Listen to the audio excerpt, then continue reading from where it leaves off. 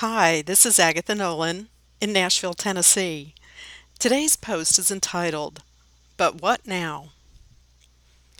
Today starts a new chapter as I retired from my full-time job with HCA Healthcare yesterday. I've served in San Antonio and Nashville, and it has been the bulk of my pharmacy career, 23 years of the 43 that I've been in practice.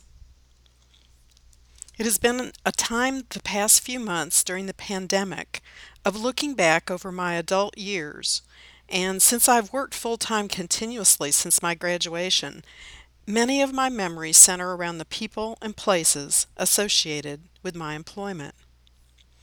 There are memories of my first job as a night pharmacist in Oklahoma City, and then advancing to a new position of ICU pharmacist. At a different hospital, I have great memories of the people and the excitement of working in the first OR pharmacy and being present for the first heart transplant in Oklahoma. I remember the kindness of people helping me to learn and making me feel appreciated for my small contributions to healthcare.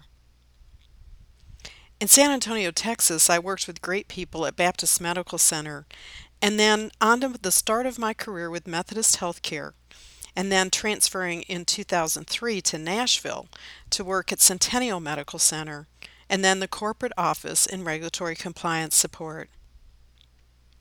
I've had fun the last few months contacting a few old friends that I'd lost touch with, but who definitely shaped me as a person, as well as helped me with my career. But what now? I've always had outside interests that have included golf, volunteer work, both healthcare related, and giving docent tours at the Frist Art Museum in Nashville, and work at various churches I've attended. 2 summers ago, I had the opportunity to teach ESL at Conexión Americas, which I found to be very rewarding. To answer the question, but what now? Well, I don't know. I need some time to rest in God's presence and listen for His nudging. I'm enrolled in a Latino ministry competency course this week, hosted by the Episcopal Church, and I'm also taking online classes through the University of Tennessee in Spanish, which has been a long-time desire of mine since I lived in San Antonio. I know my retirement will be the most fulfilling if I am serving others. I can't wait to see what God has in store for me next. Blessings, my friend. Agatha.